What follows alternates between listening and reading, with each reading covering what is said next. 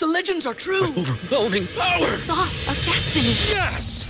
The most legendary sauce has arrived as McDonald's transforms into the anime world of WickDonald's. The greatest flavors unite in all new savory chili McDonald's sauce to make your 10-piece Wick Nuggets, fries, and Sprite ultra-powerful. Unlock manga comics with every meal and sit down for a new anime short every week only at WickDonald's. Ba-da-ba-ba-ba, go! At participating McDonald's for a limited time while supplies last. At Parker, our purpose is simple. We want to make the world a better place by working more efficiently, by using more sustainable practices, by developing better technologies. We keep moving forward. With each new idea, innovation, and partnership, we're one step closer to fulfilling our purpose every single day. To find out more, visit parker.com/purpose. Parker, engineering your success. Welcome to the Boneyard with Steve Robertson. As always, I am your good friend and host, Steve Robertson. Here on the Hump Day edition of The Yard, it's been a busy day. Usually when I record late, it's because I've been working on something for you all. Other times, there's just, life happens. But today, I've been working on some stuff and, some content over at genespage.com, obviously. But we're going to talk today a lot about 1998. We're going to honor the Mississippi State SEC Western Championship Division team this weekend, ironically against Kentucky, and they beat us that year. We're going to break down the season. We'll go back and look at that. I'm going to explain, too, why that's so special to us, that 1998 team was really kind of our heyday in many respects, because for so many years, it just felt like Mississippi State was just kind of an also-ran in the SEC West. It's kind of how it feels right now. It's been a while since we really challenged for the SEC West, and makes it all the more precious. When we have been to Atlanta, we have seen our team's name in the end zone of the SEC championship game. We have. Not everybody can say that. And this, of course, the last year of the SEC West, and so this year's SEC West champion will be the final SEC West champion. Years ago, we used to play baseball only against your division, right? And so you only play Western Division teams. Same thing on the East, right? And then the winners of the divisions would play a championship series. Kind of cool. I don't know if we should go back to that. I kind of like going over to Hoover, even though we hadn't been the last couple of years. But, the world is changing. It is. One interesting note, too, that, we hadn't talked a lot about NIL on the show lately. But there is I guess it's a Supreme Court decision, one of the state Supreme Courts, but pretty big decision here recently that is going to allow student athletes from 2016 up until the NIL was opened, I guess back in 18? 19? No, that was transfer portal. My mistake. No, save your tweets. But anyway, there's a class action lawsuit that's been filed for back pay. And it's interesting. A lot of people said they expected this decision to turn out the way that it did. And I'm told that it could cost Mississippi State about $21 million for each one of those years. It's crazy to think about, right? And so as we kind of learn more about that, we'll share that here on the show. I know Mike Nemeth and Nemo's Notes will have some things on that in the weeks to come. But, in many respects, we've opened up a bit of a Pandora's box here when it's come to NIL. I was in favor of NIL the way that it was pitched to us, as I've shared with you guys many times. But now, according to this court decision, we're going to have to all go back and provide back pay for people that weren't even playing when NIL was a thing. And so I kind of question the wisdom of some of that. We have got to find a way to get our arms around this and make sure that it makes sense. Because if you don't think it's going to have a financial impact on facilities and player amenities and things like that going forward, you're kidding yourself. If the university is on the hook for millions of dollars, for tens of millions of dollars, for multiple years that predate NIL, you can only begin to imagine. You got to begin to start making some cuts somewhere. And there's some other athletic departments out there that aren't near the financial shape that Mississippi State is. Thankfully, we're part of the Southeastern Conference. We've got some money. We don't have as much as some of our neighbors. But when you start considering having to write those checks, it's pretty remarkable. Now you're going to have people that basically will join a class action lawsuit that love Mississippi State, that for all intents and purposes will be suing Mississippi State, the university they love, for funds that now a judge says they're entitled to for a measure that didn't exist when they played. How far do we go back there? If we set a precedent here, do we go all the way back to the beginning of the university? I mean, where does it stop? Because once you open the gates and you start involving financial compensation for people, there are going to be other people that say, well, hey, we want some money too. We weren't provided these opportunities when we played. And those are the things that I think about. College athletics right now is in a really bad place. A really bad place. And it's because the adults and the decision makers in this entire thing have botched NIL. They had a chance, Mark Emmert and his cronies had a chance to kind of get ahead of things and set some guardrails for all of this, and they didn't. All goes back to the O'Bannon lawsuit, all over the EA Sports gaming situation, right? Oh, they're using my image to sell video games and I'm not sharing in the profits. Okay, well, I can kind of understand that. But what about all these other people that, weren't a part of that? And so it's a complicated issue. It's going to require a lot of time to digest, and I'll update you as we get things. But that happened, 6 weeks ago. It was kind of brought to my attention today and say, this is kind of flying under the radar here, but this is going to be a very, very expensive situation. For every D1 sporting institution in the country. And so we've spent so much time and effort trying to educate our people on, hey, we want you to give the NIL and give it a Bulldog Initiative, and that all makes sense. It does. But when we have to start compensating people that, weren't around when NIL was legal, I think it's a very slippery slope. And again, I'm educating myself on this decision, and you can do your own research, but it is something that nobody's really talking about, which is interesting to me.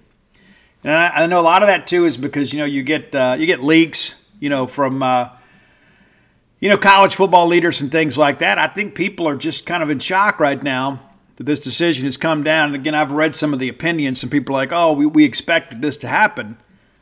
Well, if you expected this to happen, why didn't you take some steps to prevent it? It's incredible. Let's thank our friends at Bulldog Burger Company, longtime sponsors of this show. I love Bulldog Burger Company, and you will too if you don't already. You may already have a raving love affair with Bulldog Burger Company. And it's love at first bite, man, it is. I love being able to go in there and put my feet under the table and be able to enjoy quality food at a great price and quality service. An amazing atmosphere at all three locations. No matter where you're coming from or coming to, the greater Starkville area, you got options. Of course, you got the original one, Stark Vegas University Drive, Gloucester Street there in Tupelo, Lake Harper Drive in the Ridge and Flowood area.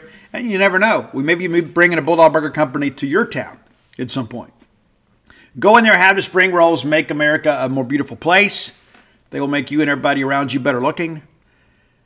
And get that great restaurant quality hamburger, one of the fine delicacies in life that we afford ourselves. And get dessert to go. Big proponent of dessert to go. No matter where you eat. But that bread pudding at Bulldog Burger Company, absolutely outstanding. And maybe you don't want to do that. You say, you know what, Steve, I'd like to have my dessert to go, but I want to, eat it or drink it on the way home. That's cool too. Get that Nutella shake. Let them know when you get ready to finish up your meal.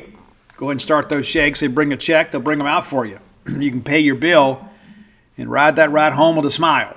Bulldog Burger Company, the place where people go to meet. M-E-A-T. All right, let's talk about 1998. It was kind of the best of times, was it not?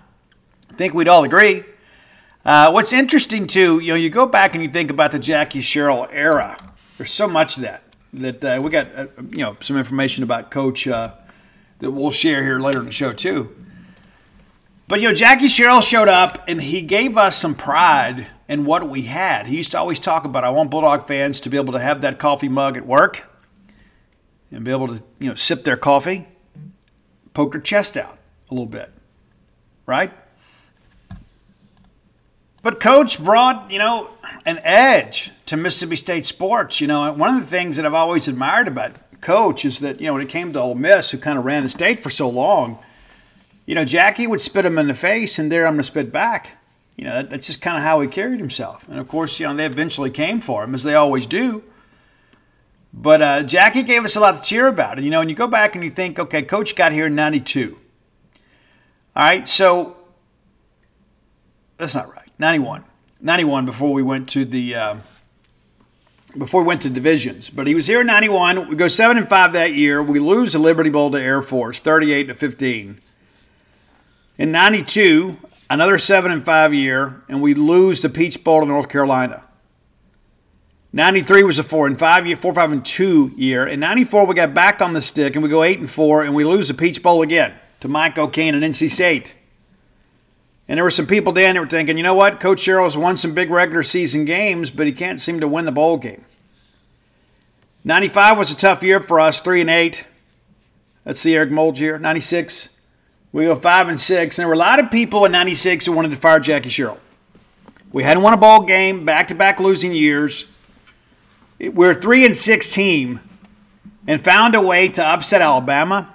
We tore the goalpost down.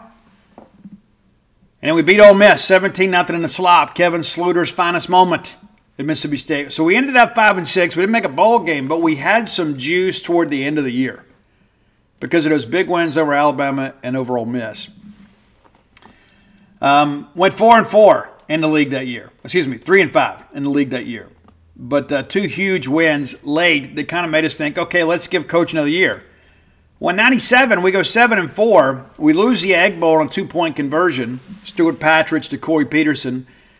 We attempted a field goal late to kind of put the game away, and we missed it. Probably should have punted. We blessed with the gift of hindsight, right? But we knew we had a winning season, and the winner of the Egg Bowl went to the Motor City Bowl, and that was Ole Miss, and they took on Randy Moss and Marshall. And Ole Miss won that game. But even though we didn't make a bowl game, it felt like, hey, we're moving back in the right direction. And then 98 happens, and I remember you can go back and watch that 1998 SEC West Championship video. I suspect you can still get a copy of it through the TV Center if you so desire one. I have a VHS. I just don't have everything played on. And the players, Josh Morgan and many others said, hey, our goal this year is to win the West. We've never done that. And people laughed. People kind of scoffed and said, oh, come on. Mississippi State, Jackie Sherrill's just a year away from being fired. When we get to 98, and Coach Sherrill had taken some steps and gone out and put some great players on this roster. Many of them be back on campus this weekend. Wayne Madkin, a freshman quarterback for us out of Montgomery, Alabama. Ole Miss got Romero Miller. We got Wayne Madkin. Wayne Madkin made it to the SEC championship game. Romero Miller did not. All right, so let's take this 1998 season and kind of look at it, in its entirety. So we open up the year at Scott Field against Vanderbilt. And this Mississippi State defense was absolutely stifling that year. Absolutely incredible.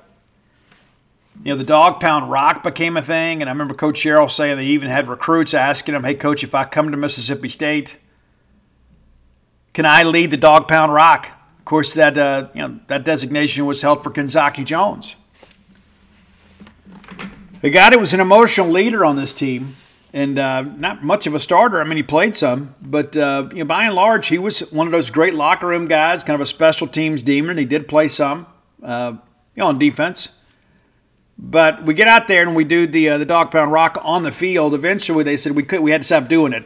The SEC passed their sportsmanship initiative and said we couldn't do that.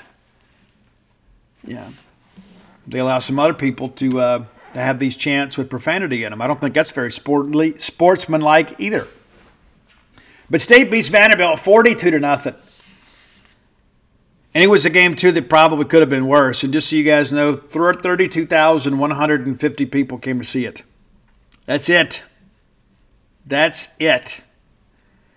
The next week we go to Memphis, and it's a 7-6 ball game late. And we score late and make it 14-6. And there were people like, I don't know. Steve, I don't know about this team.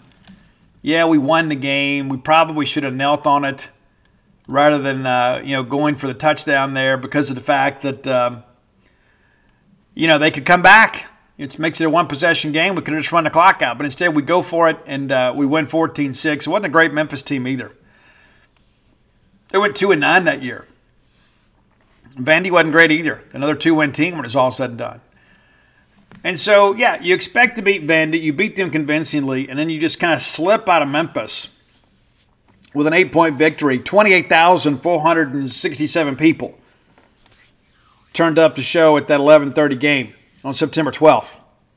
I'm sure it was hot, right? And that's what Steve, what am I supposed to do? We act like that, fan support, or sometimes fan apathy is a new phenomenon. It's not. So the 2-0 Bulldogs hit the road to go take on the top 25 ranked Oklahoma State Cowboys.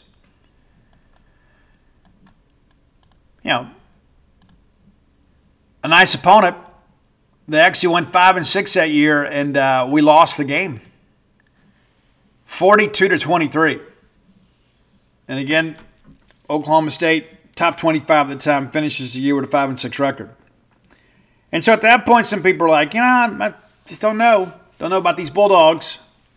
The next week, 2 weeks later, no, it was the next week, we head to South Carolina and go to Williams-Brice Stadium. Now, Phil Petty was the quarterback at South Carolina back then. I don't know that he ever finished a game against Mississippi State. I think we knocked him out of every game. In this game, we got after him pretty good. 38-0 in this ball game. It was a JPS game again, 11:30. Dave Neal and Dave Rowe were on the call. And so you look up, and all of a sudden, State's 2-0 in the SEC. Look at these Bulldogs are 3-1. And outside of a road date to Oklahoma State, who was ranked in the top 25 at the time, you start thinking, okay, well, maybe they're okay. Over 70,000 people attended that game in South Carolina. I suspect probably less than 500 were maroon. Things got really serious 2 weeks later. We had Auburn come to Mississippi State, and it's like Auburn had been a familiar foe for us. Of course, they dominated us in the 80s. Absolutely dominated us. And we'd win a game every now and again. This wasn't a great Auburn team. They went 3-8, 1-7 in the Southeastern Conference. And State got all over them in this ball game. State wins the ball game 38-21 in Starkville. And again, 11:30 kick. It's October. I'm sure it was hot. I'm sure something good was on Netflix back then. No, it wasn't. Netflix didn't exist. But just over 40,000 people, 40,029 people came to watch the ball game. And the Bulldogs won that ball game convincingly. And what's interesting, too, you go back and you look at all this kind of in hindsight. That Auburn football team, they had really struggled coming in. They were a 1-3 team when they arrived. But all three losses were to top 25 opponents. Lost to Virginia. They beat Ole Miss 17-0 in Oxford. They lose to number 7 LSU, lose to number 3 Tennessee. But those games were largely competitive. And State put up 38 points in that ball game with a very pedestrian offense. That's the most points allowed by that Auburn team. Today's podcast is brought to you by NerdWallet's Smart Money Podcast. What's the best way to help you and your finances thrive? The answer can be overwhelming with all the financial misinformation out there. Fortunately, you can turn to NerdWallet's objective finance journalists to set things straight and help you make smart decisions with your own money. The nerds have helped me get smarter about things like planning for my tax bill so I don't dread April every single year, managing finances with a partner without causing a breakup, putting away more money for retirement since I'm not going to do this podcast forever. Sorry, folks. And also boosting my credit score since good credit is like a real-life cheat code. Saving for an emergency fund because life is like a good movie. It loves a good plot twist. The nerds also explain the real impact that the latest financial headlines could have on your life. Weekly financial check-ins with Smart Money help you spend more time doing what matters and less time worrying about what doesn't. Let NerdWallet's trusted experts untangle today's web of financial misinformation. Listen to the NerdWallet Smart Money podcast on your favorite podcast app. Future you will thank you. Bulldog fans, many of us grew up in a time we didn't lock our doors. We didn't feel the need to. We didn't have a need to. But the world is a much different place today than it was when we were much younger. Surely you've seen your neighbors have these video doorbells and things of that nature. You can have the same peace of mind, but also the convenience that you grew up with our friends at Eufy. That's EUFY. Very, very, very, very simple product here. Very easy to install. And you set it up with just a Phillips screwdriver. No drilling required, no power tools, anything like that. You get the keyless entry. You don't have to fumble around with the keys when you got your hands full. You never have to worry about your kids losing their keys. Or perhaps you've got a rental property and you worry about people passing that key around. You also don't have the anxiety of having this battery that goes down on you. Guys, you got 4 months of power here, and you get a low battery notification before it runs out so you can charge it back up. It's pretty simple. There's no monthly fee, unlike a lot of other brands that charge you that fee. You can have your recordings locally and never have to pay for storage. Eufy is also on standby for you 24/7, and you can get a worry-free experience with an 18-month warranty, all backed by our professional customer service team. Contact them anytime by telephone, email, or even live chat, which is awfully convenient. And here's the thing. There's just so much out there in the world these days. Wouldn't it be nice to know maybe who visited your door when you're out, or perhaps have the security of knowing that you've got video surveillance if anytime somebody comes to your door? Well, you absolutely can. Make sure that you look for Eufy Video Lock. That's visit EUFYofficial.com/video lock to see how you can gain complete control of your door. Bulldog fans, rodeo season is here. That's right, the Dixie National Rodeo getting ready to roll, man. And I remember being a kid, that was like the biggest highlight for us. My grandmother would get us tickets every year, and me and my brother would wear our cowboy outfits. We'd put our boots on, have our chaps, our vest, and we'd go up there, and just in case one of the cowboys got a little bit scared to get on a horse or a bull, we were willing to do it. Yeah, for sure. Guys, boots aren't just for going out to a country western bar and doing a little boot scooting. Maybe you got a little Texas two-step in your game. Tecovas can make you look better than ever. Absolutely. And here's the deal, too. That's the thing, the versatility of Tecovas is you can wear them somewhere nice, or you can live life where you don't go gently. That's what Tecovas does for you. Yeah, it's a rugged, handsome boot. It's my favorite boot brand, and it should be yours too. Be sure and check them out. Tecovas believes in Western for all people, and you can feel that when you go into their stores. When you walk in, you'll be greeted like family, offered a boot shine and a drink, and maybe even an adult beverage if you prefer, and you can get custom fitted for a new pair of Tecovas boots. You can get custom leather stamping or branding, whatever you need to make it feel somewhat individual. Look up your closest store at tecovas.com. But if you can't make it to a store, Tecovas delivers the most premium quality and most comfortable Western goods right to your door. Visit tecovas.com. That's TECOVAS.com. And you know what, partner? Point your toes west. So now all of a sudden, State's 3-0. In the SEC. For homecoming, we had East Tennessee State beat the Pirates 53-6. My good friend Ernie Turner got married that day. I remember going back and forth during a reception to go listen to the ball game and see what the score was. The next week, I got to see the Bulldogs in person down in Baton Rouge. So we got ready to take on LSU. And that LSU team was a decent team. We thought we may have a chance to be better than those guys. And that LSU team, it's interesting. They opened up 3-0 and then lost the next three. But they lose to Georgia, Florida, and then Kentucky in a 39-36 game. They lose to Georgia in Tiger Stadium by 1 point. They They played pretty well, even in their 3 losses. The trip to the Swamp was 22-10. And so the Tigers were sleeping a little bit, and they absolutely destroyed us that day, 41-6. We scored late and then missed the extra point just to add insult to injury. 41-6. And I remember listening to Jim Hawthorne on the way home. Jim Hawthorne, the grandfather of my son Ani's best friend growing up, Justin Hawthorne, talking about the realistic chances of LSU still winning the West, despite the fact that they had lost 3. Because I think they thought, well, Mississippi State, it's just the Bulldogs, right? State's 3-1. We're 2 games behind them. We can catch them. That LSU team didn't win another game the rest of the year. Let that sink in for a second. As bad as that day was, at 41-6, LSU didn't win a game the rest of the year. Right in the middle of the Jerry DiNardo era. Jerry in his 4th year goes 4-7. But the final win, was against State. They lose to Ole Miss, lose to Alabama, lose at Notre Dame, and then lose at Arkansas. Last 2 of those opponents were top 15 teams. If there was ever an LSU team we should have beat, that's one of them. The next week, we think we'll bounce back, and we did in many respects. We lose 37-35 to Kentucky and Tim Couch in Commonwealth Stadium in Lexington. Pretty crazy game. We had our chances to win this ball game.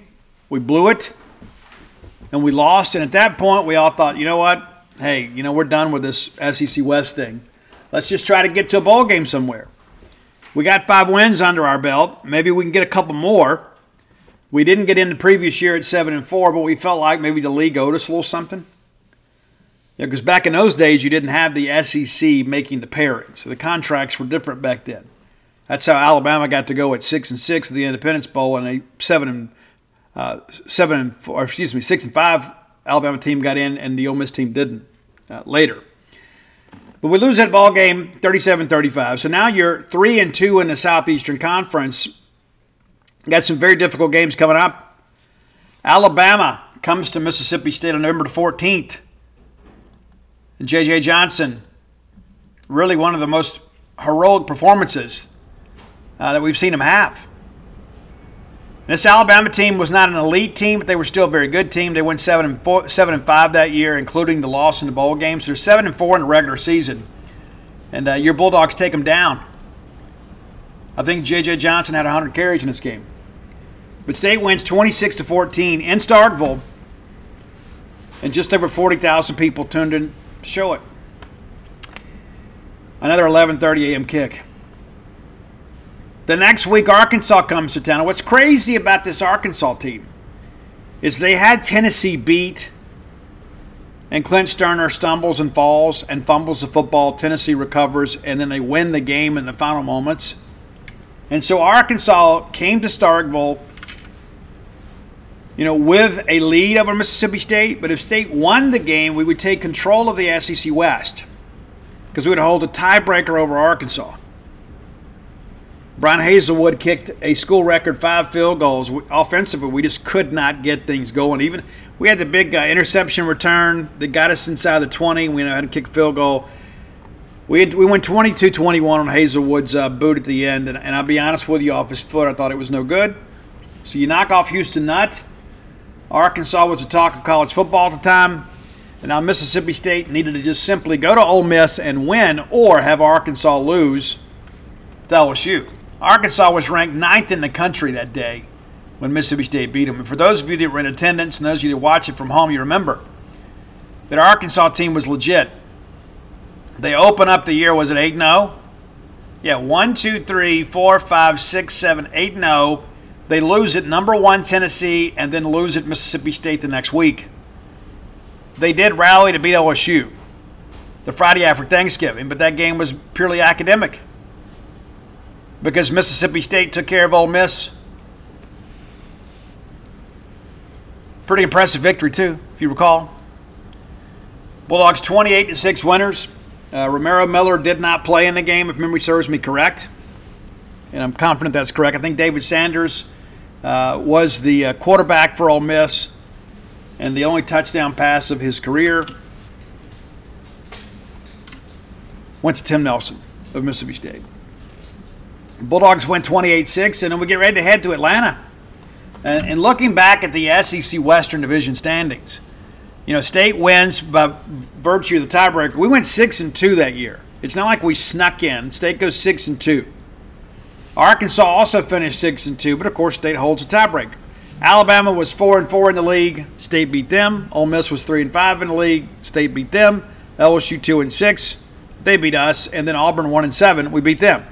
So we beat everybody in the West that year except for LSU.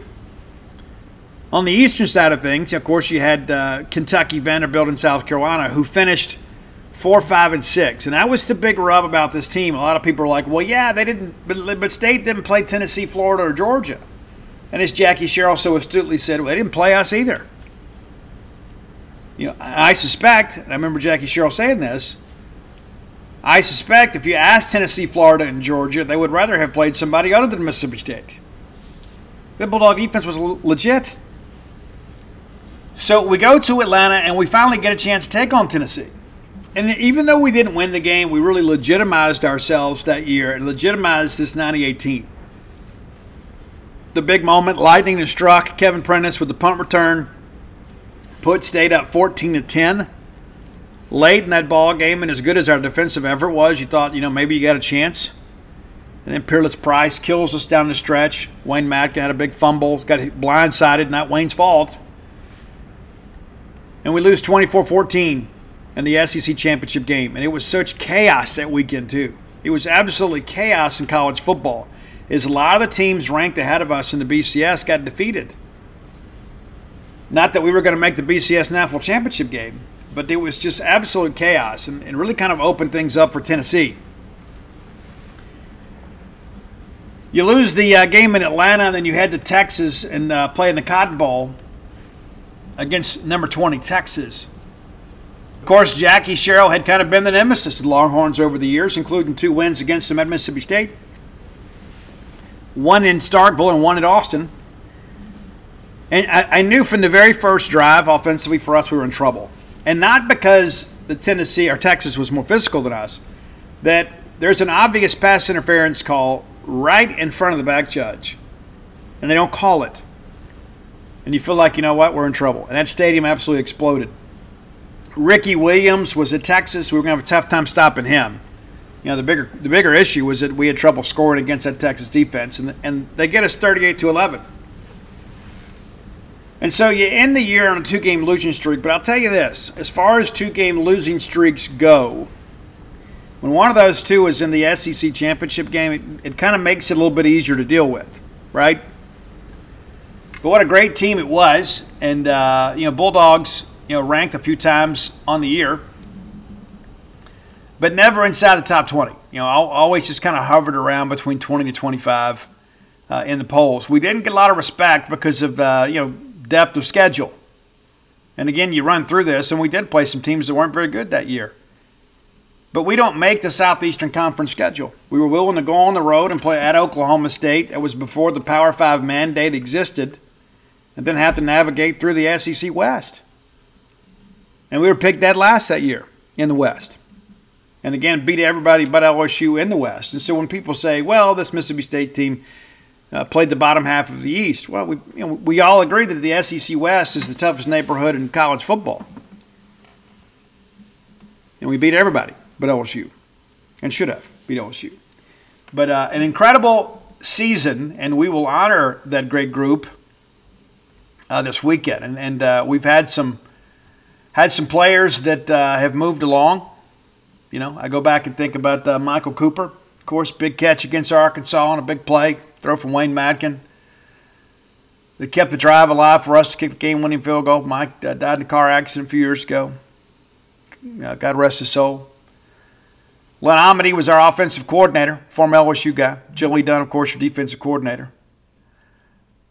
But things began to change around Mississippi State football. We talk about those crowds being around 40,000. Scott Field's capacity back then was just under 41,000. We didn't have these fancy end zones we have today. And so capacities changed a lot. And Bulldog fans did turn up, in in limited number because we somewhat limited in capacity. But when I think about this team, there's so many great memories just because of the fact. I remember telling my wife before that kick went off, I said, you know what? We don't win these kinds of games at Mississippi State. Nothing good ever happens to us. But we did, and we changed the narrative in many respects. And of course, you end up having the great 99 year and had a really good year in 2000. Just kind of looking back at that roster for those of you that are unfamiliar with it. I mean, J.J. Johnson, of course, went to the National Football League. That year for us, he had 236 rushing attempts for 1,383 yards. Of course, Wayne Madkin, Matt Wyatt, Rob Morgan as your quarterbacks. Dennis McKinley spent some time in the league as a fullback. Chris Randy, now that coaches at Amory. Chris is a part of that team. Had a couple of huge runs against Arkansas. Of course, DeCenzo Miller, very much a fan favorite. Pig Prather out of Faulkner, Mississippi. An incredible athlete. Rod Gibson, still a Mississippi State recruiting staffer, was a part of that team. Justin Griffith, of course, who went to the league for a while also. Of course, KP. I mentioned Kevin Cooper. Kelvin Love transferred in as a quarterback from Coahoma Community College and developed into a wide receiver. Matt Butler, of course, 99, his shining moment for Matt was the big touchdown catch against Auburn. Lahidi Grant, another player that we had some high hopes for, as we did Harold Lindsey. Reggie Kelly, of course, spent some time in the National Football League. John Jennings, a big physical tight end for us. Terrence McCaskey was an absolute monster for Mississippi State. Running through this offensive line here, Eric Allen, Anthony Capp, Stoney Price, Randy Thomas, NFL guy. Porchard Womack, NFL guy. Wes Shivers had some big moments for us, but also Ultimate Fighter, right? John Hilliard and Larry Campbell, outstanding defensive players. Cornell Menifee, Kevin Sluter, mentioned him earlier. Edward Smith, number 2, an incredible player. Just an absolute monster against Arkansas. Alvin McKinley, Kenwan Smith, Bert Keys, Barron Simpson, Jamal Dinkins, Robert Bean, NFL guy. Kenzaki Jones, talked about him earlier. Tim Nelson, Mighty Mouse, phenomenal player. Kendall Roberson, Adesla Badon. I can still hear Jack Crystal saying that name. Ashley Cooper, one of my favorite players of all time. Eric Daniel, another guy that played in the league. Anthony Derricks, and your punter, Jeff Walker. Those guys are royalty at Mississippi State. They've done something no other team has ever done. And with the change in the format of the SEC schedule, will remain the only SEC West champions in the history of Mississippi State football. Pretty remarkable to think about. And a team, obviously, that we still hold in very high regard, as we should. So I'm glad they're being honored. It is kind of ironic we're doing it against Kentucky, a team they lost to. But to bring back the interlocking MSU, and as Arnett said, hey, if we win Saturday, let's just wear it all the time. I'm in favor of that, especially if we win. And Arnett kind of joked and said, I may have Rod Gibson get up and speak to the team. I talked to Rod earlier this week, and he goes, Jackie Sherrill wasn't really big on motivational speeches, so I don't really know how to give one. And he said all he would ever say is, let's go. Let's go kick their you-know-whats. What else do you need to hear? And it's so on brand for Jackie. And the thing that I think this team is missing right now, and heck, I don't know if you want to let Jackie address the team Saturday, but we had such an edge back then. Nobody wanted to play Mississippi State. You forget what people say nowadays. Those late 90s teams, nobody wanted to line up and play State. I've shared this with you guys before, but back before message boards were a real big thing, we used to Access Atlanta. I remember Toriana Blade posting over there, Willie Blade's sister. Remember like it was yesterday. Access Atlanta had SEC forums for every team, and then they had like the one just for everybody talking about SEC. We had so much respect around this league because people knew how physical our defense was, and Ashley Cooper was an absolute trained assassin. A former soccer player that kind of figured it out when he got over here. But a phenomenal player. There's a reason the name dog safety. Like if you were alive back then, for you young people, if you mentioned the phrase dog safety to your dad, he's going to just kind of like wince. Just because we had so many physical players and we brought blitzes from so many different angles. And we would get after you in every possible way. that nobody wanted to line up. And I remember seeing Gene Stallings give a kind of a class about the Mississippi State defense. I don't remember, it was on the old Jefferson Pilot Network or whatever, but they had this whole, they were previewing games, and he was writing up about Mississippi State. He goes, you have 11, they have 11. The problem that you have is that one of yours is the quarterback. So you can't account for everybody. And Mississippi State will find a way to get their number 11 guy on your quarterback. And he broke down all the different blitzes and how we did so many things that were so exotic to disguise coverages, and how we didn't, we timed our blitzes up so well we didn't tip them. And it was so much fun back then, and it wasn't just because the offense wasn't great. But we would rather watch the Bulldogs play defense back then because they were so much more entertaining. And again, that's not a shot at the offense. We had some guys that really played hard for us and made some big plays. But you never knew when our defense might score. There was one stretch beginning of that year, if I'm not mistaken, I think the defense scored the first 4 games. That's a part of things. And you never knew when we were going to deliver that big shot on your quarterback. And we were always on the edge of our seats waiting for it. And, of course, this carried over to 99, which is another great year in Mississippi State history. But this 98 team is worthy of our respect. And if you are unfamiliar with that team, when they are presented this Saturday, I'm going to ask a favor of you, and especially to you students. Spread the word. Let's all stand and show them the respect they deserve and ring those cowbells loud and proud. Because those men now, when they were young men, represented your university in a way that really had never happened before. They did something nobody's ever done.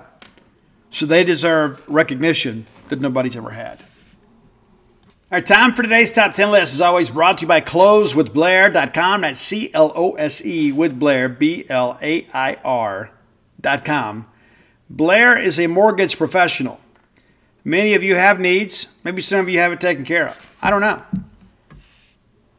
But you're probably going to have mortgage needs in the future, whether you're looking for a second mortgage to refinance or to buy another house. I don't know. I do know this. I know that Blair Chandler can get you to the closing table when maybe some others can't. It's such a convoluted process. It's so stressful, and it's the last thing you ever want to deal with. I've told Dana before, I'm not buying another house. And even though I've bought a handful of houses, I really don't want to have to go through all that again. There's so much with it that makes no sense to me, but you know what? It makes sense to Blair. So Blair can help you be prepared to deal with all of the ups and downs of the mortgage lending process because he's got 22 years of experience. Now with Priority One Mortgage, he's asked me to share his phone number with you for those of you that are in need. 601-500-2344. Again, 601-500-2344. Blair, top 1% close ratio in the country, back-to-back-to-back years. Again, you could entrust your mortgage to just about anybody. But do you really want to? Stick with the winners. Stick with Blair Chandler. Again, that's closewithblair.com. All right, sticking with our theme of 1998, we've done a variation of this list before, but we're going to do the Rock of 98. The Rock of 1998. And it was a weird time in music. There's a lot of things going on. You didn't have heavy metal per se. Metallica was doing some things out there. They were really one of the only people that were still kind of carrying the banner. Of course, not a lot of people are. Speaking of which, Mick Mars, guitar player from Motley Crue, legendary guitar player. First single on his solo album was released earlier this week, Loyal to the Lie. It's outstanding. It's a lot harder and a lot more modern than I expected. And I dig it, so check it out. But the late 90s, early 2000s were much, much different. It's almost like we were lost in the woods in many respects. And so the list kind of reflects that. It really does.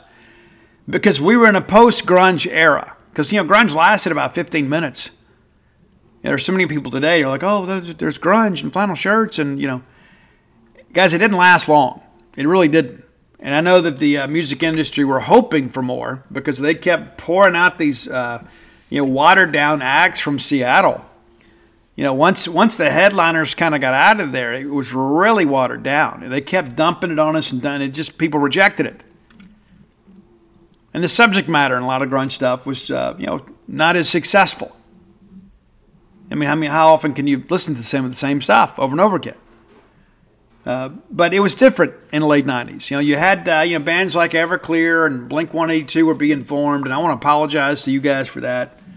We should have been better defenders of the faith.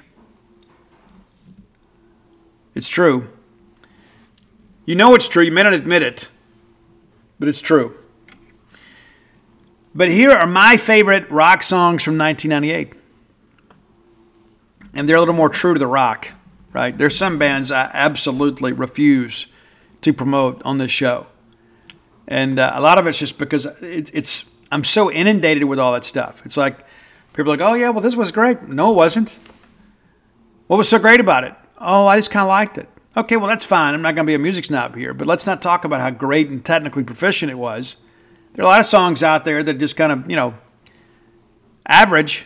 That means something to me because at a certain point of my life, it gives you these feelings of nostalgia. It's true. But here are my top 10. Number 10, Alice in Chains was on a bit of a hiatus at this point. And I suspect that most people, if you ask them to rank their top 10 songs from 98, wouldn't include this one. But Jerry Cantrell, and really the main lyricist from Alice in Chains, a lot of stuff on Dirt. A lot of people said, oh, Lane's struggle. And Lane had some struggles, but much of what was amplified on the album Dirt was Jerry Cantrell's own struggles with narcotics. And so he wrote a song about narcotics on his solo album, The Boggy Depot. It's much different. And the lead single on that album was a song called Cut You In. And that's basically, it's about drug addiction. It's about drug use. I'll cut you in, my temporary friend. Like you're at a party or whatever, and I actually have some drugs, whatever, and you're kind of cool, so I'll cut you in. That's what it's about. But it's a different sound for Jerry. They even have some horns in it. It's a little bit different. But structurally, it's a great song. Number 9, one of my favorite songs from the Black Crowes. And I love the Black Crowes. Seen them multiple times. And we're not going to apologize for the Crowes, baby. Not going to do it. Love them. All the way back to Shake Your Moneymaker, man. Way back in 1991. It was amazing. I've got every Black Crowes album. I do. Love those guys. But we're going to go with probably one of their more up-tempo songs that was a hit. Because many people think, well, Twice as Hard. And it's great. She Talks to Angels. Sure. Yeah. Thorn in My Pride. One of my favorite songs of all time. But it stopped kicking my heart around. The first single off that album. Number 8, a band that actually released this album in 97. And a lot of people said, hey, this is the next Alice in Chains. That's what they said. Didn't work out that way. Travis Meeks, of course, lead singer of a band called Days of the New. If you've seen me sing karaoke, you probably heard me sing a Days of the New song. I can still pull that off. But Meek's a very self-destructive dude, man. And so the 3 key members of Days of the New left Meeks behind and formed a band called Tantric. And now, ironically, they're no longer in that band either. But Tantric is an outstanding band. But before all of that happened, Days of the New had a great, great debut album. And probably the big hit for them in 98 was a song called Shelf in the Room. And if you listen to it, there is a lot of Alice in Chains influence. But it's mainly acoustic, and there's like this acoustic bass to really haunting song in many respects. Be sure and check that album out. Of course, again, I can't tell you where Meeks is these days. He'll pop up every now and again and play a show in his hometown, and other times he'll schedule dates and not even show up. And I remember when all that stuff happened, like when they reunited and they were going to have the Full Circle tour, and they missed some dates, and then Meeks was too drunk to perform, and I guess Whited got up there and said, you know what, this is it. This is our last show. We're done. There's no more Days of the New. Number 7, a band that I really like. I had a chance to see them at Rocklahoma a few years ago. Thanks, Mark. And it's Fuel. Now, Fuel, with Brett Scoggins, one of the best vocalists of the late 90s. And he still got it, can still bring it today. But, man, that guy had an edge and grit to his voice that was really unlike anything else. I mean, it's like, I'm not going to keep railing on some of these bands, but if you look at the talent that Scoggins had compared to many of his contemporaries on the rock charts in the late 90s, there was simply no comparison. That guy was a singer. And I think one of the reasons that a lot of people like some of those late 90s, early 2000s bands that are just kind of simplistic, I think it's because it inspired people to think, hey, if that guy can do it, so can I. And you could, because he's no more talented than you. He just had an opportunity. But you're nowhere near as talented as Brett Scallions. Very few are. And we're going to go with the great song Bittersweet from Fuel. And I tell you what, you go back and listen to that stuff, man. It still holds up to this day. Had a Bad Day Again, Shimmer, all that stuff still holds up. Number 6, one of my favorite artists of all time. I guess you could probably say this is one of the reasons I have dreads. It's true. I think Lenny Kravitz is maybe the coolest guy on the planet. I love Lenny's vibe. I love the look. I love the music. I love how in tune he is with the world. He's just a different cat, man. And I'm a huge Lenny Kravitz fan. And I love to hear those stories, like when he was living in New Orleans. I think he still has a place there. That you could find Lenny in the Quarter. Like in the middle of the afternoon, he'd walk down and go get a cup of coffee or go get a drink or whatever, and he would just go hang out. And one of my favorite moments in the Lenny Kravitz experience in New Orleans is there was a choral performance of school kids from inner city New Orleans in the French Quarter, in the Garden District. And they were singing Fly Away. And Lenny Kravitz was just out and about and hears it and goes and joins the kids and sings the song. So that's your number 6 song today, Lenny Kravitz's Fly Away. And you could probably find video of that on YouTube. I'm sure it still exists. Pretty amazing moment. And I don't think it was scripted at all. I know some people will suggest that it was, but it's a pretty cool thing. Number 5, a band that I absolutely love. A lot of my traveling miles over the last decade or so have included Kenny Wayne Shepherd and the Kenny Wayne Shepherd Band. There has never been a bad album with Kenny Wayne Shepherd. There's some bands you can't say that. Kenny's always just kind of true to himself, true to the blues, playing that Stevie Ray Vaughan Fender Strat like it's nothing. I've seen Kenny Wayne a handful of times. He does interact with his fans on Twitter too, which is kind of cool. But the song that started it for all of us, in many respects, is Blue on Black. I go back to the Ledbetter Heights days. But Blue on Black with Noah on vocals really kind of changed the direction of that band. And this song was everywhere. It's still occasionally you can see it on TV these days. But Blue on Black from Kenny Wayne Shepherd, that's number 5. Number 4, the album Dizzy Up the Girl was something that was in our minivan CD player more times than not. Of course, we had a house full of kids back then. I guess we had 2 then. We had 2. And I remember my sister Reagan wanted to buy her boyfriend a gift, and we were headed to the mall, and she goes, hey, here's $20. Can you pick up this CD for me? And so sure enough, we got Dizzy Up the Girl from the Goo Goo Dolls. And the Goo Goo Dolls have been a big part of my life, just kind of accidentally. It's kind of how life works, Seen those guys play before, too, with Bush and No Doubt in New Orleans back in '96. But we're going to go with the song Slide today. And it's interesting to hear them talk about it, is there was no May. The girl's name in the song is May. Oh, May, you want to get married, run away. It just fit. There was no girl written into it, May. It was just the word fit. So pretty cool. Slide from the Goo Goo Dolls. Number 3, arguably the best band of the 90s. And I got some people that are willing to fight you over this too.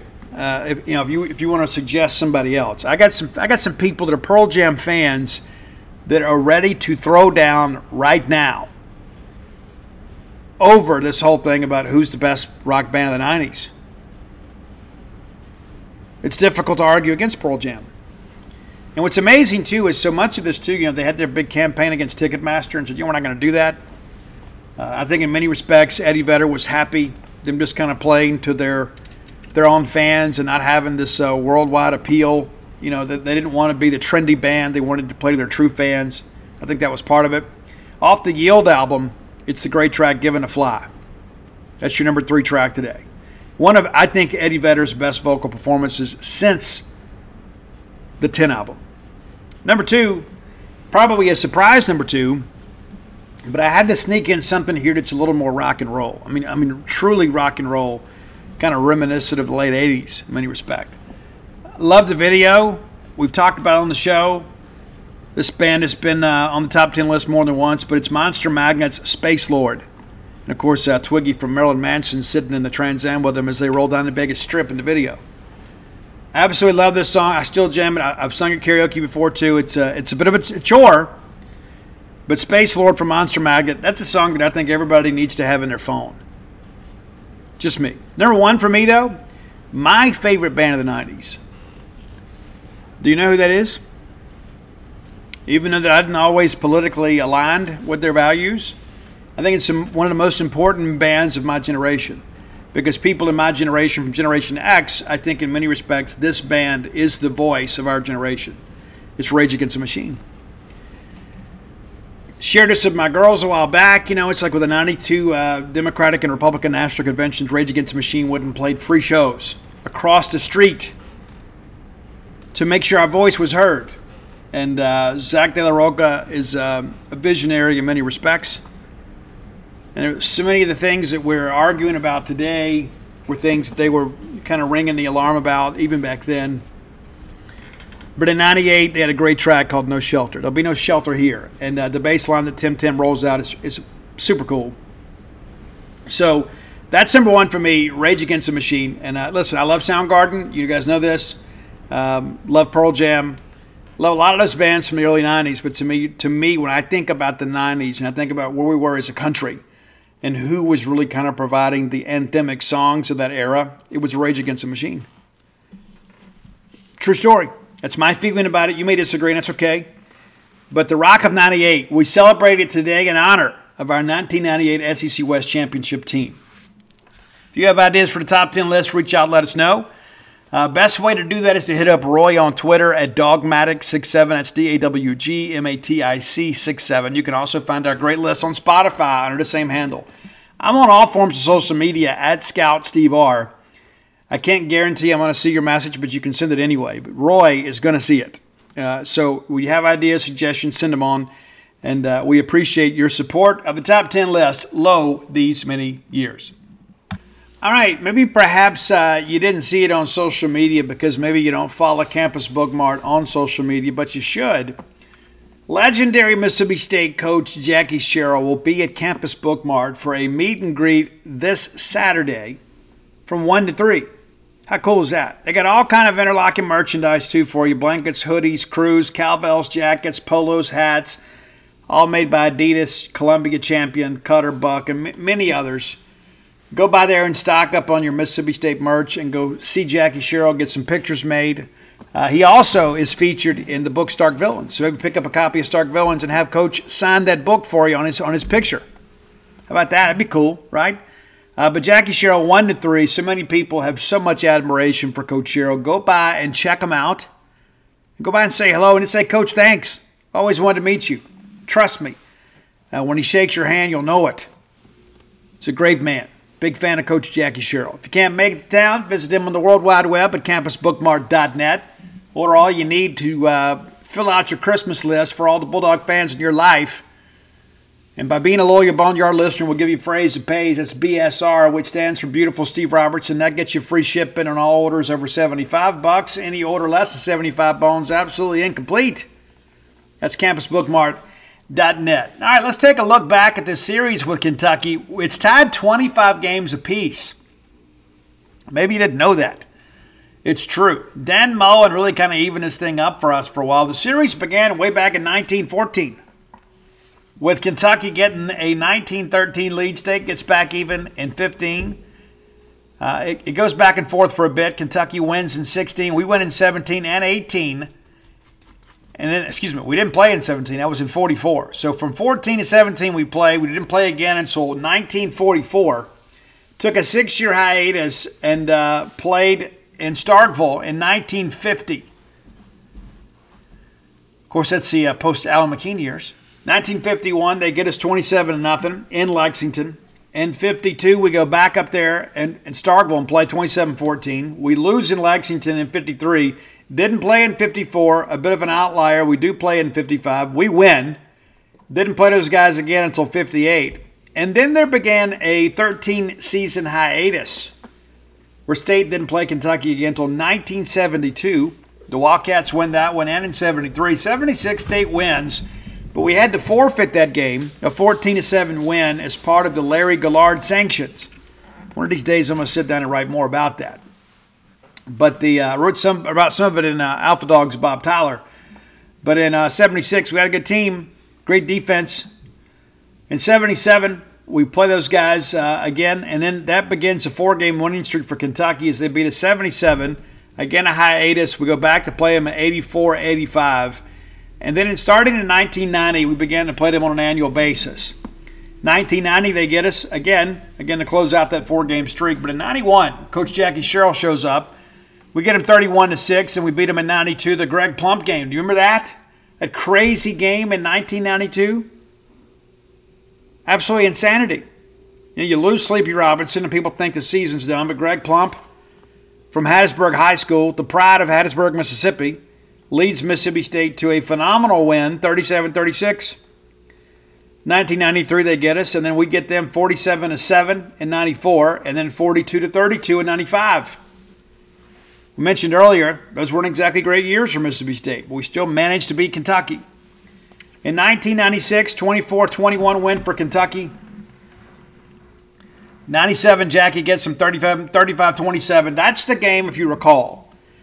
That's the Mike Leach game. Mike Leach was the offensive coordinator for Hal Mumme.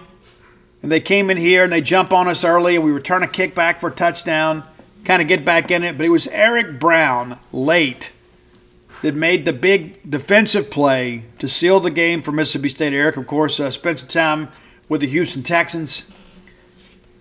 Very, very big win for us. And, of course, in 98, we discussed that earlier, Tim Couch gets his revenge and beats us in the Commonwealth by 2. In 99, the year of the comeback, pretty crazy game, was a Thursday night game. And our friend Matt Wyatt, a big part of this. You know, the key thing in this game, we had a big sack. Dusty Bonner was the quarterback for Kentucky. And we kind of got after Bonner a little bit. He had been kind of lighting things up. But late in the game, Matt comes off the bench and leads a comeback. And we throw it out to Matt Butler on about a 10, 15-yard out. And Matt throws it out of bounds, which is illegal. So they throw the flag, and everybody comes running back out there. And we get the field goal team on the field. And Scott Westerfield, one of the most clutch kickers in the history of Mississippi State football, knocks it through the uprights, and we win. A pretty amazing game. You know, a lot of people were like, oh, the Bulldogs aren't for real. Then we win that game, and again, that Kentucky offense was legit. But State wins it. And tip at the cap to Matt Butler to have the presence of mind to throw that ball out of bounds. Of course, they penalized us there, but we were able to, not get outside Westerfield's range. So he knocks it through. Pretty impressive. In 2000, we go to Lexington, beat those guys 35-17. In 2001, we get them 17-14. You remember what a difficult year that was. It's a big win for us at the time. 2002, they get us, and in 2003, we get them. They get us again. And in 2004, we get them 22-7. Really, really big win for us at the time. Of course, we're at the beginning of the Southeastern Conference schedule of the Sylvester Croom era there. They get us in 2005, 13-7. One of those games. We just simply couldn't get anything going offensively, which was kind of the case with the West Coast offense and Woody McCorvey. 2006, they get us 34-31. In 2007, big game for us. We go to Lexington. You remember Booby Dixon? Got benched in this ball game for fumbling the football. It was Arnell Stallworth, a late qualifier that we signed that ended up being the difference in this ball game. Stallworth really kind of toted the mail for us late. We win that ball game. And ultimately go on to the Liberty Bowl, first bowl game since 2000. In 2008, a very historic loss for Mississippi State. We miss an extra point, and we miss a field goal in this game that could have been the difference. We lose 14-13. This is the game, if you remember, that I told you that Greg Byrne had shared with me. After losing this game, he went to the Brown Building the next day. This is before we built a SEAL complex, and none of the football coaches were there. And he said he thought then, why am I the only person worried about this? Why aren't our football coaches up here, stressing, trying to find a way to get bowl eligible? It was a tough loss for us. If you win that game, it might be a little different scenario. Of course, Ole Miss waxed us there at the end of the year, 45-0. We had to sit there and watch that mess. But that was really the game that really began the thought process towards, do we need to make a change? Of course, we bounced back and beat Arkansas and then get blown out by Ole Miss. And I really believe if we've gone to Ole Miss and been competitive, maybe you don't even fire Sylvester Croom. But the genesis of that decision came the morning after, on November 2nd, 2008. When Dan Mullen got here, one thing that I mentioned to him, was about we sat and talked about the landscape of things and how competitive a series had been against Kentucky. And he looked at me like I was crazy. He said, Kentucky? He said, we'll kill those guys. And he did every year he was here but one. Really caught us up in the series. Bulldogs win in 09, 31-24. In 2010, we get them 24-17, 28-16 and 11, 2012, 27-14, 2013, the first year of Mark Stoops at Kentucky. And you may remember this wasn't a great Kentucky team, but it took a big tackle late. If memory serves me correct, it was Kendrick Market from South Panola that made the big tackle there that preserved the game. And we go on to win that game 28-22, and they gave us a bunch of fits. I mean, this was really the beginning of Mark Stoops kind of figuring out some things with these odd fronts that kind of gave Dan Mullen some trouble. 2014, we go up there and play our first game ever as a number one ranked team, if memory serves me correct. And man, what a game it was. That Kentucky defense teed off on Dak Prescott. Dak was up for the challenge. Late in the ball game, you just felt like whoever had the ball last was going to win. They attempt an onside kick, and our friend Turtle Holmes scoops it up and returns it for a touchdown to give State a two-possession victory of 45-31. I remember Derek Cody that used to work for the athletic department. Derek had the big Foo Fighters theme back before they enforced all those copyright things on social media. And he used Foo Fighters. On to the next. I'm done, on to the next. We just took care of business. 2015, they come to Starkville. We whack some 42-16. 2016 is we dealt with our year-long case of sermonitis. We go out there, and this is the thing that I remember about this game so distinctly is how hard Fred Ross and Nick Fitzgerald played in this game. We go all the way down the field after throwing a pick six. Fitzgerald threw a pick six. Everybody thought the game was over. Nick leads us back and throws a touchdown to Fred Ross to give State the lead. All we got to do is get a stop. This game is over. It's over. But instead, we're dropping back and playing prevent defense, not pressuring the quarterback. They go right down the field, and the kid kicks a 53-yard field goal to beat us 40-38. Neil Price, who is now the voice of the Bulldogs, was at Kentucky back then. He told me as that ball went through the uprights, he put a dent in the sheetrock in that press box as he slammed his hand against the wall, and his ring left an indention on the wall there. How about that? 2017, Dan Mullen gets some good, 45-7. I remember the big pick six from Gary Green in this game. It just felt like Kentucky could do absolutely no right in this game. 2018, that's a game you guys remember well. We go up there, we're one of the best defenses in the country, and played one of our most undisciplined ball games of the era. A lot of jawing back and forth, and we simply couldn't block them that night. A couple of bad calls that went against us, but people forget this was a 14-7 ball game in the fourth quarter. And, we get Brian Cole to get the big pick there to kind of put us in position, and we went backwards on every play of the drive and ultimately had the punt. And then we went for it and didn't get it, and Benny Snell has the long run, and ultimately the game gets away from us. And we lose 28-7. And, of course, that was the week before the Florida game. A lot of people thought, well, maybe we overlooked those guys a little bit because we're too keyed up to go play Florida. And then we couldn't score against Mullen and Florida either. You remember they hit the double pass to beat us in that ball game. 2019, State gets even, a 28-13 win for Joe Moorhead here in Starkville against them. Then the Mike Leach era begins. What's interesting, too, they have not had a lot of success against us offensively in the Arnett era. You said, but Steve, they won 2 of the last 3. That's true. But if you go back and look at that 2020 game, Mike Leach, the fewest offensive points scored in Mike Leach's career of 2. We get a safety in the ball game. Did not produce anything offensively. KJ Costello, of course, just couldn't get it done. We had to put Will in the game late. But if you go back and look at this, and let's do that together, I think it's relevant. That's one of the reasons I bring it up, because Zach Arnett's still around. And so Arnett has just been a guy that has given them some trouble when it's come to offensive production. Let's go back and look at this 2020 game. And I remember that year everybody was telling me how great Kentucky was going to be, which is an annual rite of passage in these parts. Everybody tells you how great they're going to be, whether they are or they're not. It's one of those things that for some reason there's some favor there. But that Kentucky game, we lose 24-2. I don't know if you remember this. Looking at the team numbers here, kind of in hindsight, which is the only way we can look at it nowadays. Kentucky had 10 first downs in the game. Guys, they netted 84 yards rushing and had 73 yards passing for a total of 157 yards of offense. That's it. And a couple of those is because of turnovers. You know, if I remember correctly, we had the pick six, and we had another one that was nearly a pick six. They could do nothing offensively in this ballgame. Yet they won 24-2 because we couldn't mount on the offense. Let's go back to 2021, a game that Mississippi State won. And I remember thinking all year long before that game came out on the schedule, I said, we're going to get them. Because, again, they haven't won at Mississippi State since 2008, since the game that ultimately started the final bells to toll for Sylvester Croom.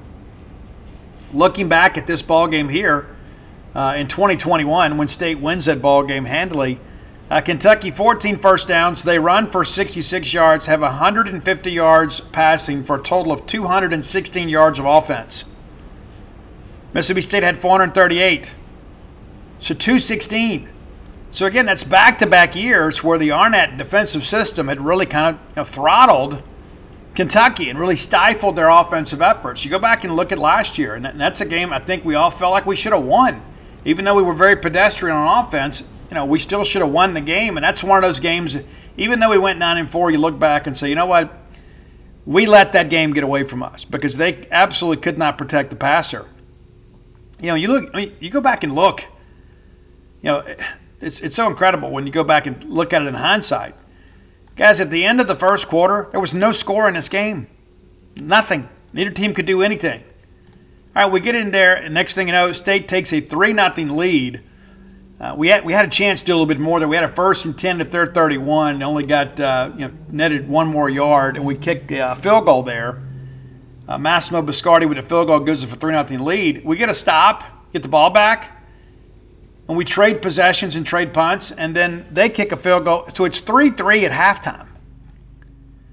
And again, think about it in hindsight, you know, what did Arnett and those guys do in 20 and 21? And here you go again, another half of offense where Kentucky can't really muster anything. They ended up getting a field goal on the first drive of the second half to make it 6-3. State rallied right back and took a lead at 10-6. We're midway through the third quarter. And then Kentucky makes a decent drive down here and really got in some second and third and shorts and take a 13-10 lead after 3 quarters. So here you are down a field goal on the road in the fourth quarter. You just got to get out there and go make it happen, right? Well, we don't. And the next thing you know, Kentucky takes a 20-10 lead. You think, okay, well, this thing is over, right? No. Emmanuel Forbes jumps a route and takes it back for a pick six, which is what he did. So now you're down a field goal midway through the fourth quarter. You just simply need to get a stop. And we couldn't.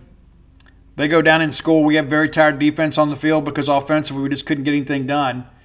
And they put together a good drive, and they put the dagger in us 27-17. And, we had a 4-minute drive at the end of the game and got nothing from it.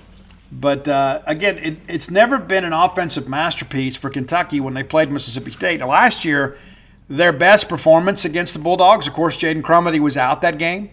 So they run for 239 yards. Pretty good balance, too. They passed for 239 yards. So last year was the first year against the Arnett scheme you're able to get some things done, and they just kind of beat up our front just because of the fact they could run the football. Will Levis had a really good game for Tennessee this past week. I'm not a fan.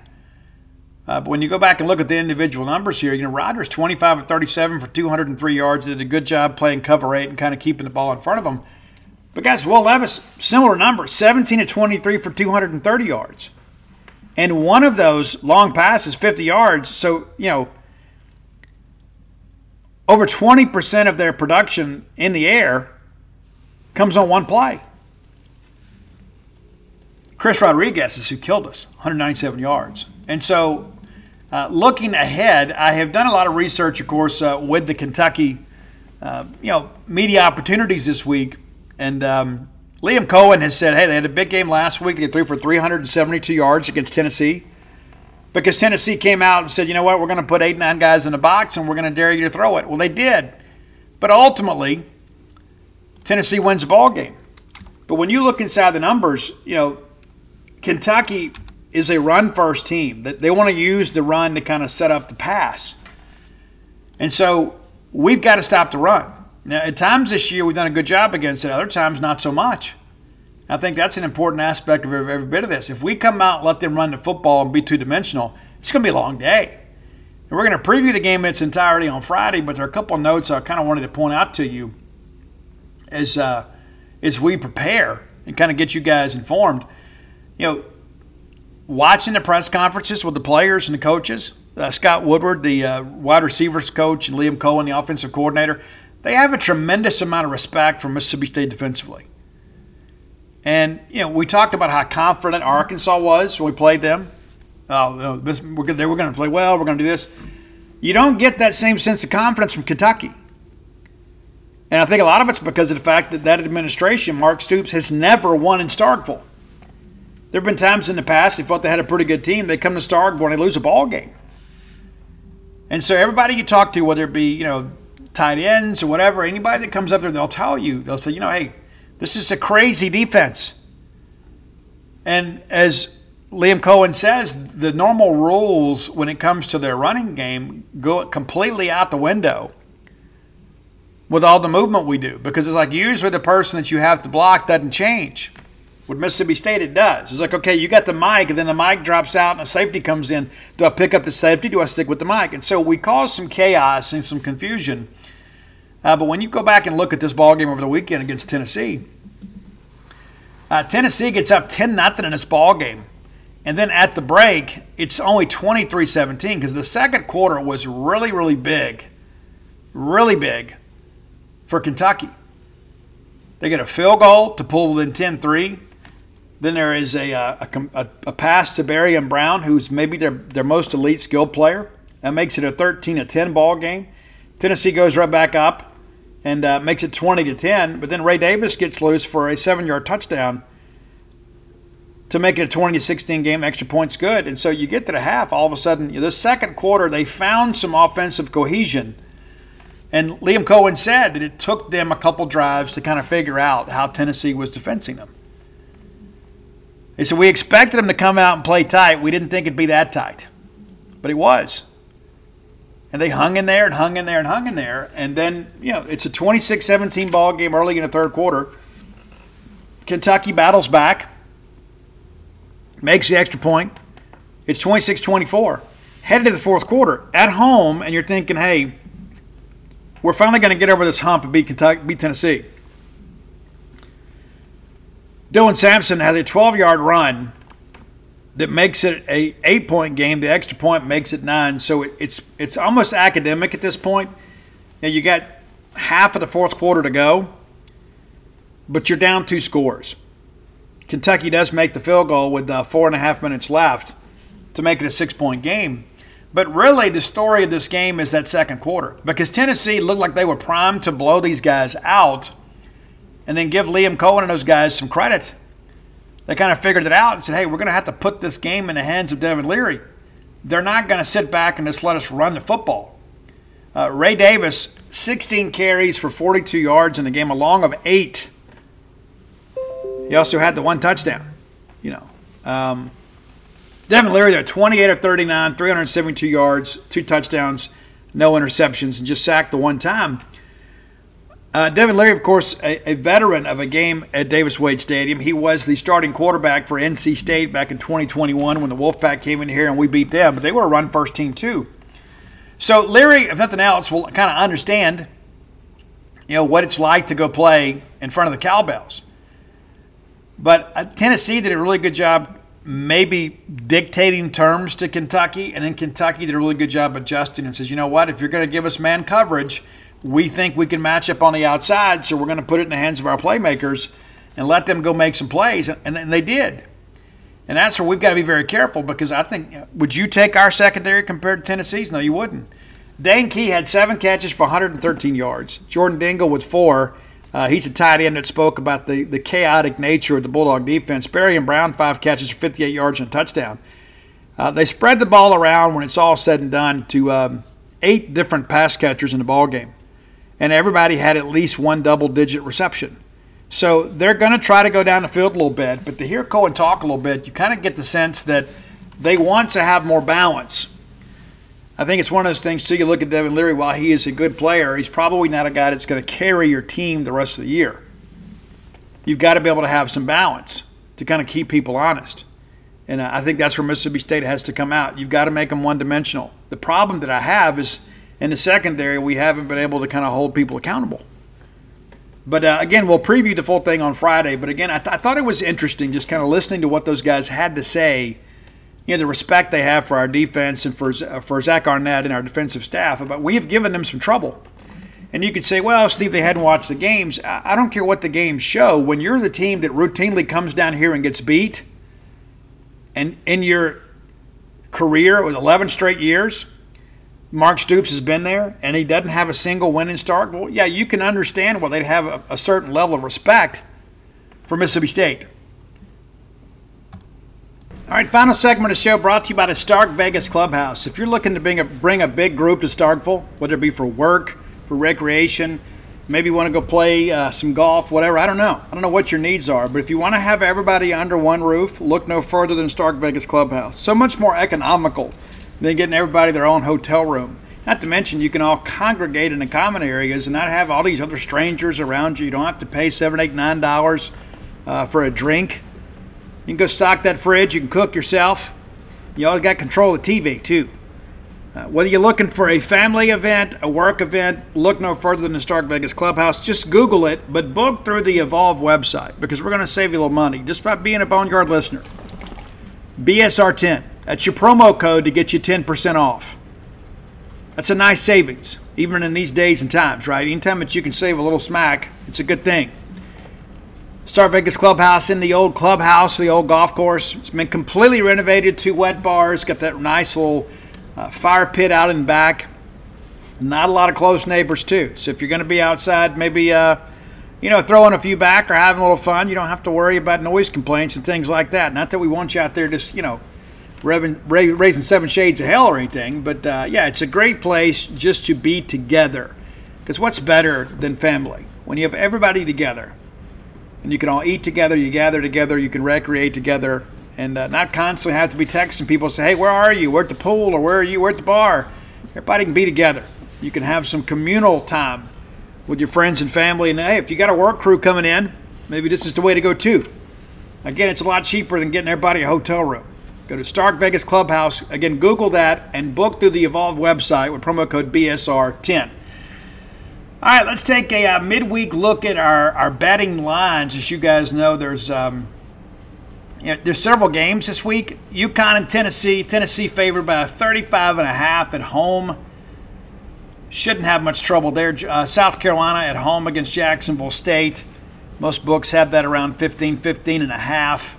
I don't know what you're looking for. Arkansas and Florida, the Gators, -6 at home. If Arkansas is going to win another conference game, this has got to probably be the one. It's going to be tough, man. The Florida Gators are 4-0 at home, even though they hadn't played a very robust home schedule. That loud win over Tennessee still kind of looms large. Ole Miss now currently a 3-point favorite at home against Texas A&M. This could be the sneaky game of the week right here. I mean, you know what you've got at night, right? But this Texas A&M Ole Miss game could be awfully interesting. Of course, that is a 11 a.m. game, so you'll be able to watch that, whether it be at your tailgate, your hotel room, at your home.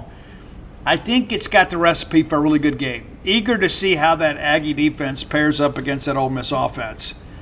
Getting a little deeper into the schedule here as we kind of wind down the show here. If we hadn't done so, too, go to whenthebottomfalls.com and you can get pre-order my newest book. It's book release month. Just over a week from now, they'll be done printing and publishing and everything else, and they'll have those books on their way to Mississippi. I'll sign them. We'll get them out to you. Appreciate everybody's patience. And while you're there, you can get all my sports books. That's Flim Flam, Alpha Dog, Stark Villains, and Dogpile. And every Bulldog fan deserves Dogpile.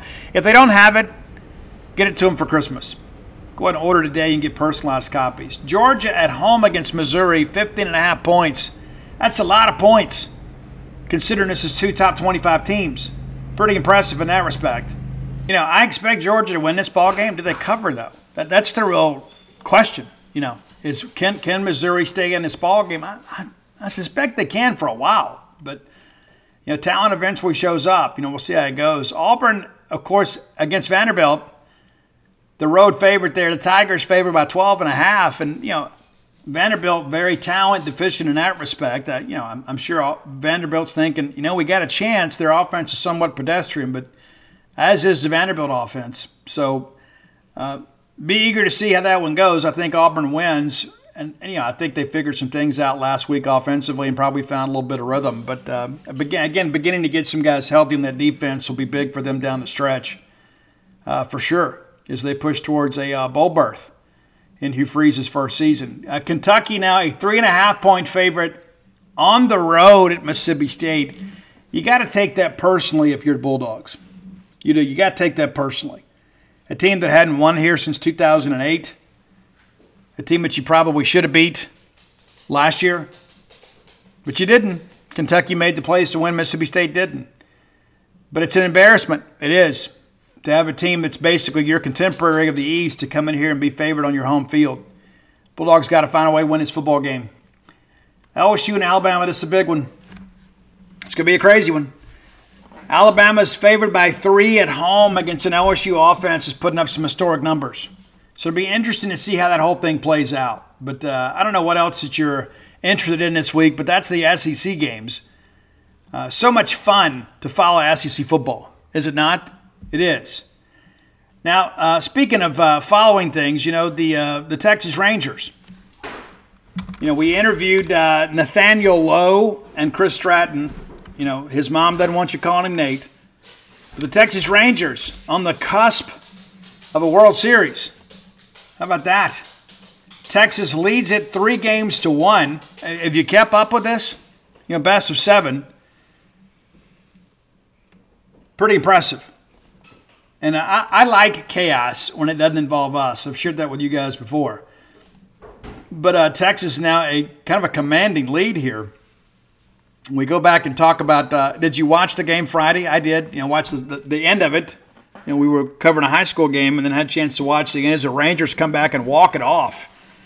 And it went on Friday 6-5. And then, of course, game 2, the Diamondbacks answer back 9-1 on Saturday to even the series up. Texas responds with a 3-1 win. Really good pitching performance there. And in game 4, the Rangers won a slugfest 11-7 yesterday. So now a 3-1 lead. They're going to play today in Arizona. So the Texas Rangers could win the first World Series in franchise history tonight. In the event that it goes back to Arlington, those games will be played Friday, Saturday, and if they're required. But the Rangers could wrap it up so we could have a couple Bulldogs winning a ring.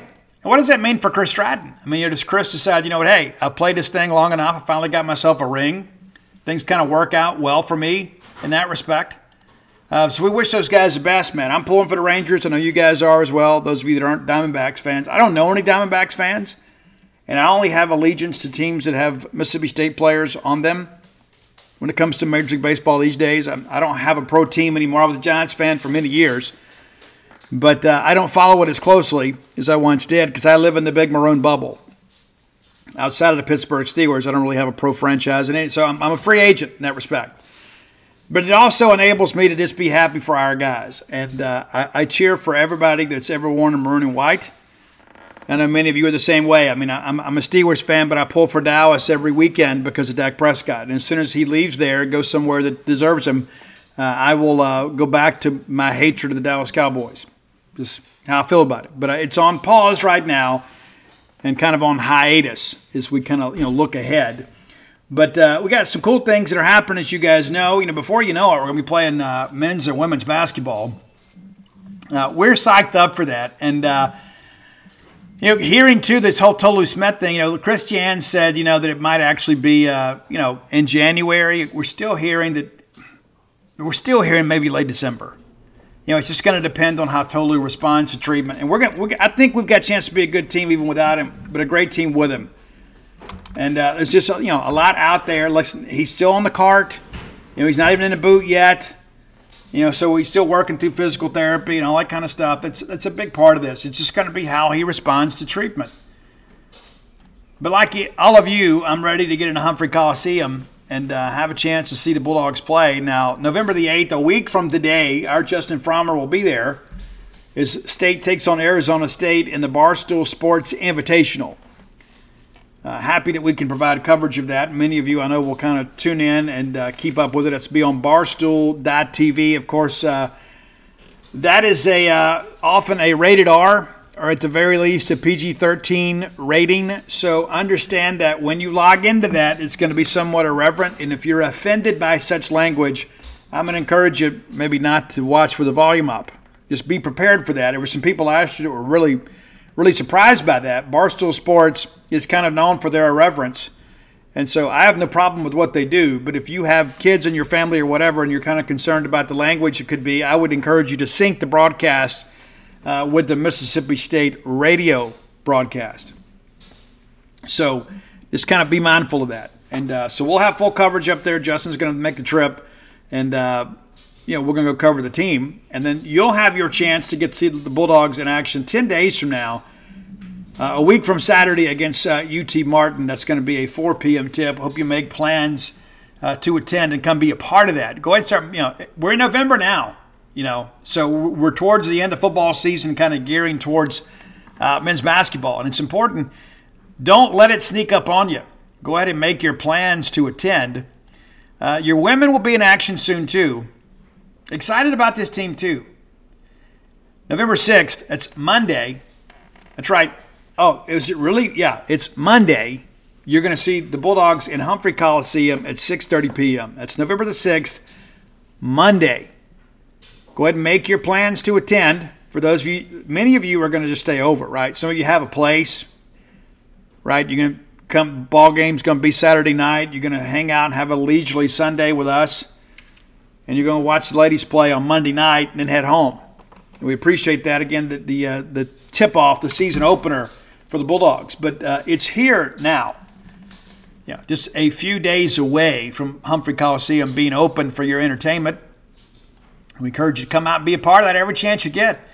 And listen, I'm not ever going to get on the show and blast fans for attendance. I know it's so difficult for these midweek games, but I'm just, when you can, I'm going to encourage you to make it a priority on weekends especially. When you can be here for those big ball games, men or women's, and sometimes you can get the doubleheader, right? You can get the men on Saturday and the women on Sunday. Let's make an effort to be here as most we can. Your kids want to come, and I understand it gets expensive and there's inflation and there's all this crazy stuff with economics nationally. But if you can, we encourage you to come out. I know it's so much easier to stay home, but the team needs you. We need to create a very hostile home court advantage, and there's a good chance you're going to see some really good games this year in Humphrey Coliseum. So again, make plans to attend. And also, too, a few things not going to be officially finished by the time we take the court, but they'll get those things, as Zach Selman calls them, punch list items. It won't be completed until a little bit later. But you're going to be pleased with what you see, even though it's not a completely finished product. Listen, that's going to do it for me today. It's been a busy day. It always is. And you can find us over at genespage.com. That's the Mississippi State affiliate for 247 Sports. Come be a part of that. Again, 1 month for $1. How can you complain about that? Or 30% off the annual subscription price. That special is running right now. So be able to jump on board with that. And we'd love to have you come be a part of our Maroon Band of Misfits. Yeah, our merry band of Maroon Misfits over there at genespage.com. And then, of course, we'll be back with you on Friday, and we'll preview the weekend, kind of take a look at how things look around the Southeastern Conference, give you my final thoughts on the ball game. We're done with media opportunities for this week, as is Kentucky. So I don't think we're going to learn a lot here in these final couple days. But it's an important game for Mississippi State. If you're on the fence about coming, let me encourage you to come. I've had several people hit me up looking for tickets, and we may be able to put you in connection with those folks. But we need a raucous environment. We haven't been home in forever. And a chance for you guys to see us at Davis Wade Stadium and come be a part of that. Listen, I think the crowd could make a difference this week. I really do. I think it's going to be a nip and tuck ball game. And I think being at home helps Mississippi State, but we got a tough environment in front of us just because of the fact this Kentucky passing game just has seemed to kind of found some rhythm here in the last couple of weeks. So we need you to be the difference.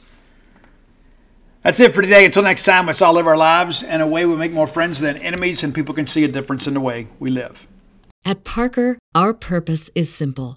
We want to make the world a better place by working more efficiently, by using more sustainable practices, by developing better technologies. We keep moving forward. With each new idea, innovation, and partnership, we're one step closer to fulfilling our purpose every single day. To find out more, visit parker.com/purpose. Parker, engineering your success.